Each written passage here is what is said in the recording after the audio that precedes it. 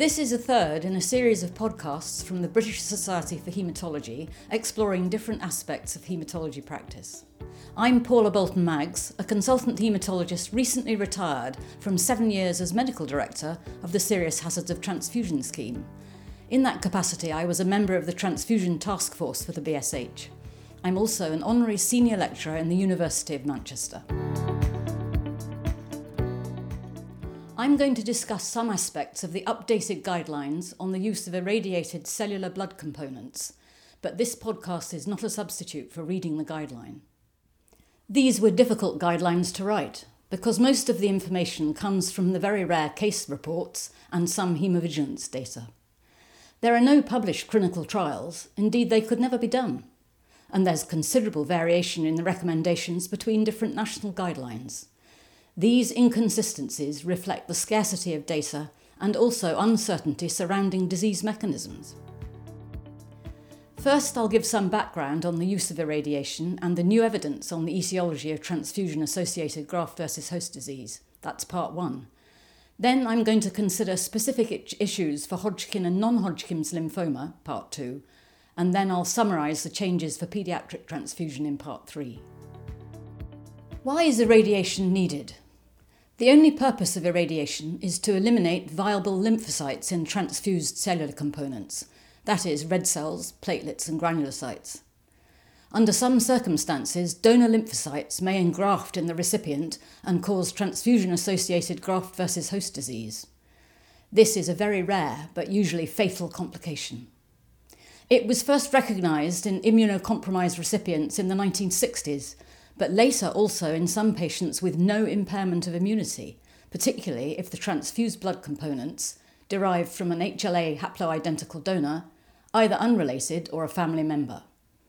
Japan uses universal irradiation of all labile blood components because a higher rate of transfusion-associated GvHD has been reported because the population has a restricted number of HLA tissue types. So who needs irradiated components? The previous BSH guidelines published in 1996 and 2011 focused on risks associated with weak immune systems, particularly a reduction in T-cell number and/or function due to diseases or their therapy. The groups of patients for whom irradiation of cellular components is currently recommended is quite extensive, and the recommended duration varies, but for some it's lifelong. One objection to the 2011 guideline was that some recommendations are difficult or impossible to follow, particularly the recommendation for irradiated components for Hodgkin lymphoma patients for life. So what did we do? For this revision, we searched the literature between 2008 and 2019 using a very extensive list of terms. We also assessed cases reported to SHOT since 1996, both of transfusion-associated GvHD and cases where irradiation of cellular components was indicated but was missed. So what makes a patient at risk for transfusion-associated GvHD? Two important features have emerged from a worldwide review of cases, which was published in 2015. Ilana Kopolovic and colleagues in Toronto reviewed 348 cases which they identified in the world literature between 1966 and 2013. Most of these were reported between 1990 and 1999. Interestingly, 227 of the 348, that's 65%, had no immune deficiency, although 121, that's 35%, did. But also 177, that's 51%, lacked any factor that would have triggered the need for irradiated cellular components. Sharing of HLA antigens between the donor and the recipient was the strongest risk factor in recipients without other typical indications for component irradiation. This was found in 71% of 84 cases with available HLA data. So immune competence as a risk factor for transfusion-associated GvHD is probably less significant than previously thought. The second observation was related to the age of the transfused red cells. It was notable that 148 out of 158 cases, that's 94%, where the storage times were recorded, were noted as fresh or less than 10 days old.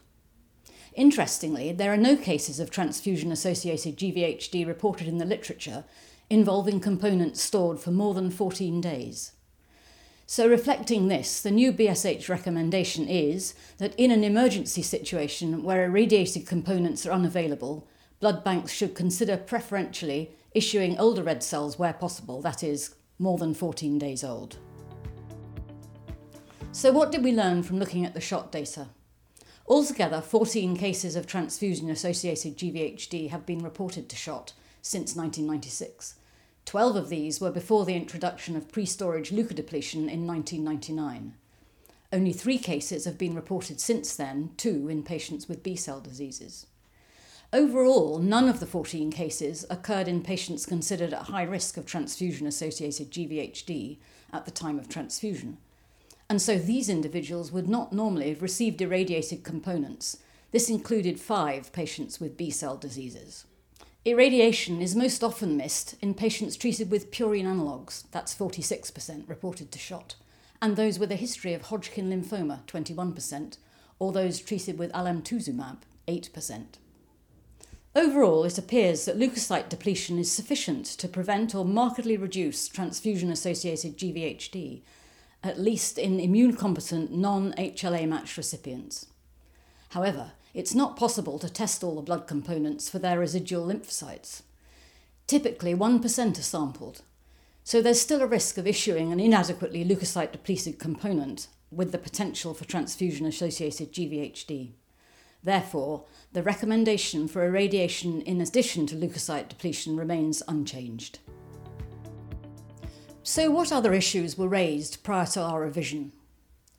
Transplant physicians have not been following the guidance to irradiate components for patients treated with alemtuzumab and did not consider this to be necessary. No cases of transfusion-associated GvHD have been reported in transplant recipients. Alemtuzumab is also used for some autoimmune diseases. So we considered all of these, and the recommendation changed, mainly because the dose schedules are less in these conditions. So the recommendation says, use of irradiated cellular components is not indicated following treatment with alemtuzumab using the schedule currently recommended for multiple sclerosis or vasculitis, and use of irradiated components is not indicated for patients undergoing solid organ transplantation who have received alemtuzumab or ATG as induction therapy. Now we're going to move on to part 2. The question is, should irradiation continue to be lifelong for patients who've had a diagnosis of Hodgkin lymphoma? And what about patients with non-Hodgkin's lymphoma? This remains controversial, and there's insufficient evidence and so variation in the guidelines from different countries. The incidence of transfusion-associated GvHD in patients with lymphoma was reviewed in the 1996 guideline, citing 2 key references from the 1990s. Transfusion-associated GvHD was reported in non-Hodgkin lymphoma as well as in Hodgkin lymphoma, but non-Hodgkin lymphoma was thought to carry a lower risk. The recommendation was made that people with Hodgkin lymphoma at any stage, but not others with non-Hodgkin lymphoma, should receive irradiated components. The 1996 guideline did not specify lifelong. Lifelong was added in the 2011 revision, but without addition of any other evidence. Historical references note long-term impairment of immune function following Hodgkin lymphoma, but there's no relevant updated research to help establish whether lifelong is really necessary. Further research is certainly required.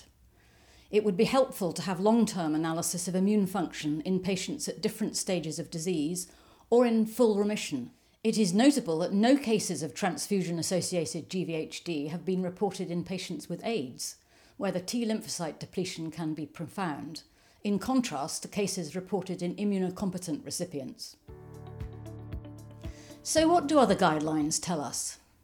In the Netherlands, they irradiate for Hodgkin lymphoma patients at stage 3 and 4, in other words, with bone marrow involvement.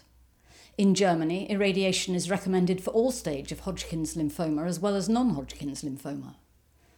In Australia and New Zealand, the guidelines of 2011, they recommend that patients with Hodgkin lymphoma should receive irradiated cellular blood components at all stages of disease and therapy. Consideration should also be given to transfusing irradiated components to patients with B-cell malignancies whose treatment leads to lymphopenia, i.e. less than 0.5 times 10 to the 9 per litre. Consideration should also be given to transfusing irradiated cellular components to patients with B and T cell non-Hodgkin lymphoma. In addition to these guidelines, all 3 Canadian and 1 United States hospitals cited in the Kapolovich study irradiate for all lymphoid malignancies, but that paper didn't specify the duration. However, for the revised BSH guidelines, our recommendations are that all adults and children with Hodgkin lymphoma at any stage of the disease should have irradiated red cells and platelets indefinitely. There is no change for non-Hodgkin lymphoma or B-cell diseases unless they meet other criteria, for example, relating to the treatment they've had or whether they're having a stem cell transplant. In the third part, I'm going to discuss some of the major changes since the last guideline. There aren't many, but these relate to children. Firstly, neonates and infants with suspected immunodeficiency syndromes should undergo T lymphocyte counts prior to cardiac surgery wherever that's possible. If the T lymphocyte count is more than 400 cells per microliter, of which more than 30% are naive T lymphocytes, there's no need to irradiate red cells or platelets. If it's not possible to undertake T cell counting prior to surgery, then irradiated components should be given until the immune tests have been undertaken. Secondly, adults referred for elective cardiac surgery for problems associated with the DiGeorge syndrome, or in whom DiGeorge anomaly is suspected, do not need to receive irradiated blood components unless there is a significant history consistent with T lymphocyte-associated immune deficiency. This is because the risk of transfusion-associated GVHD is extremely low. So in conclusion, I've reviewed some of the updates to the guidelines for irradiated cellular blood components. Recent evidence suggests that HLA relationships and fresh components are more likely associated with an increased risk rather than immune suppression. There's international variation in practice because the evidence is based on minimal data, mainly case reports or hemovigilance. Using modern tests of immune function, research could be undertaken for patients with Hodgkin and other B and T cell disorders to answer some of the questions about the need for irradiation and the duration. But we must always remember that guidelines are not rules, and the clinician must make the best decision for the patient in front of him or her. So thanks for listening. Do visit the BSH website to find more exciting podcasts about various important guidelines.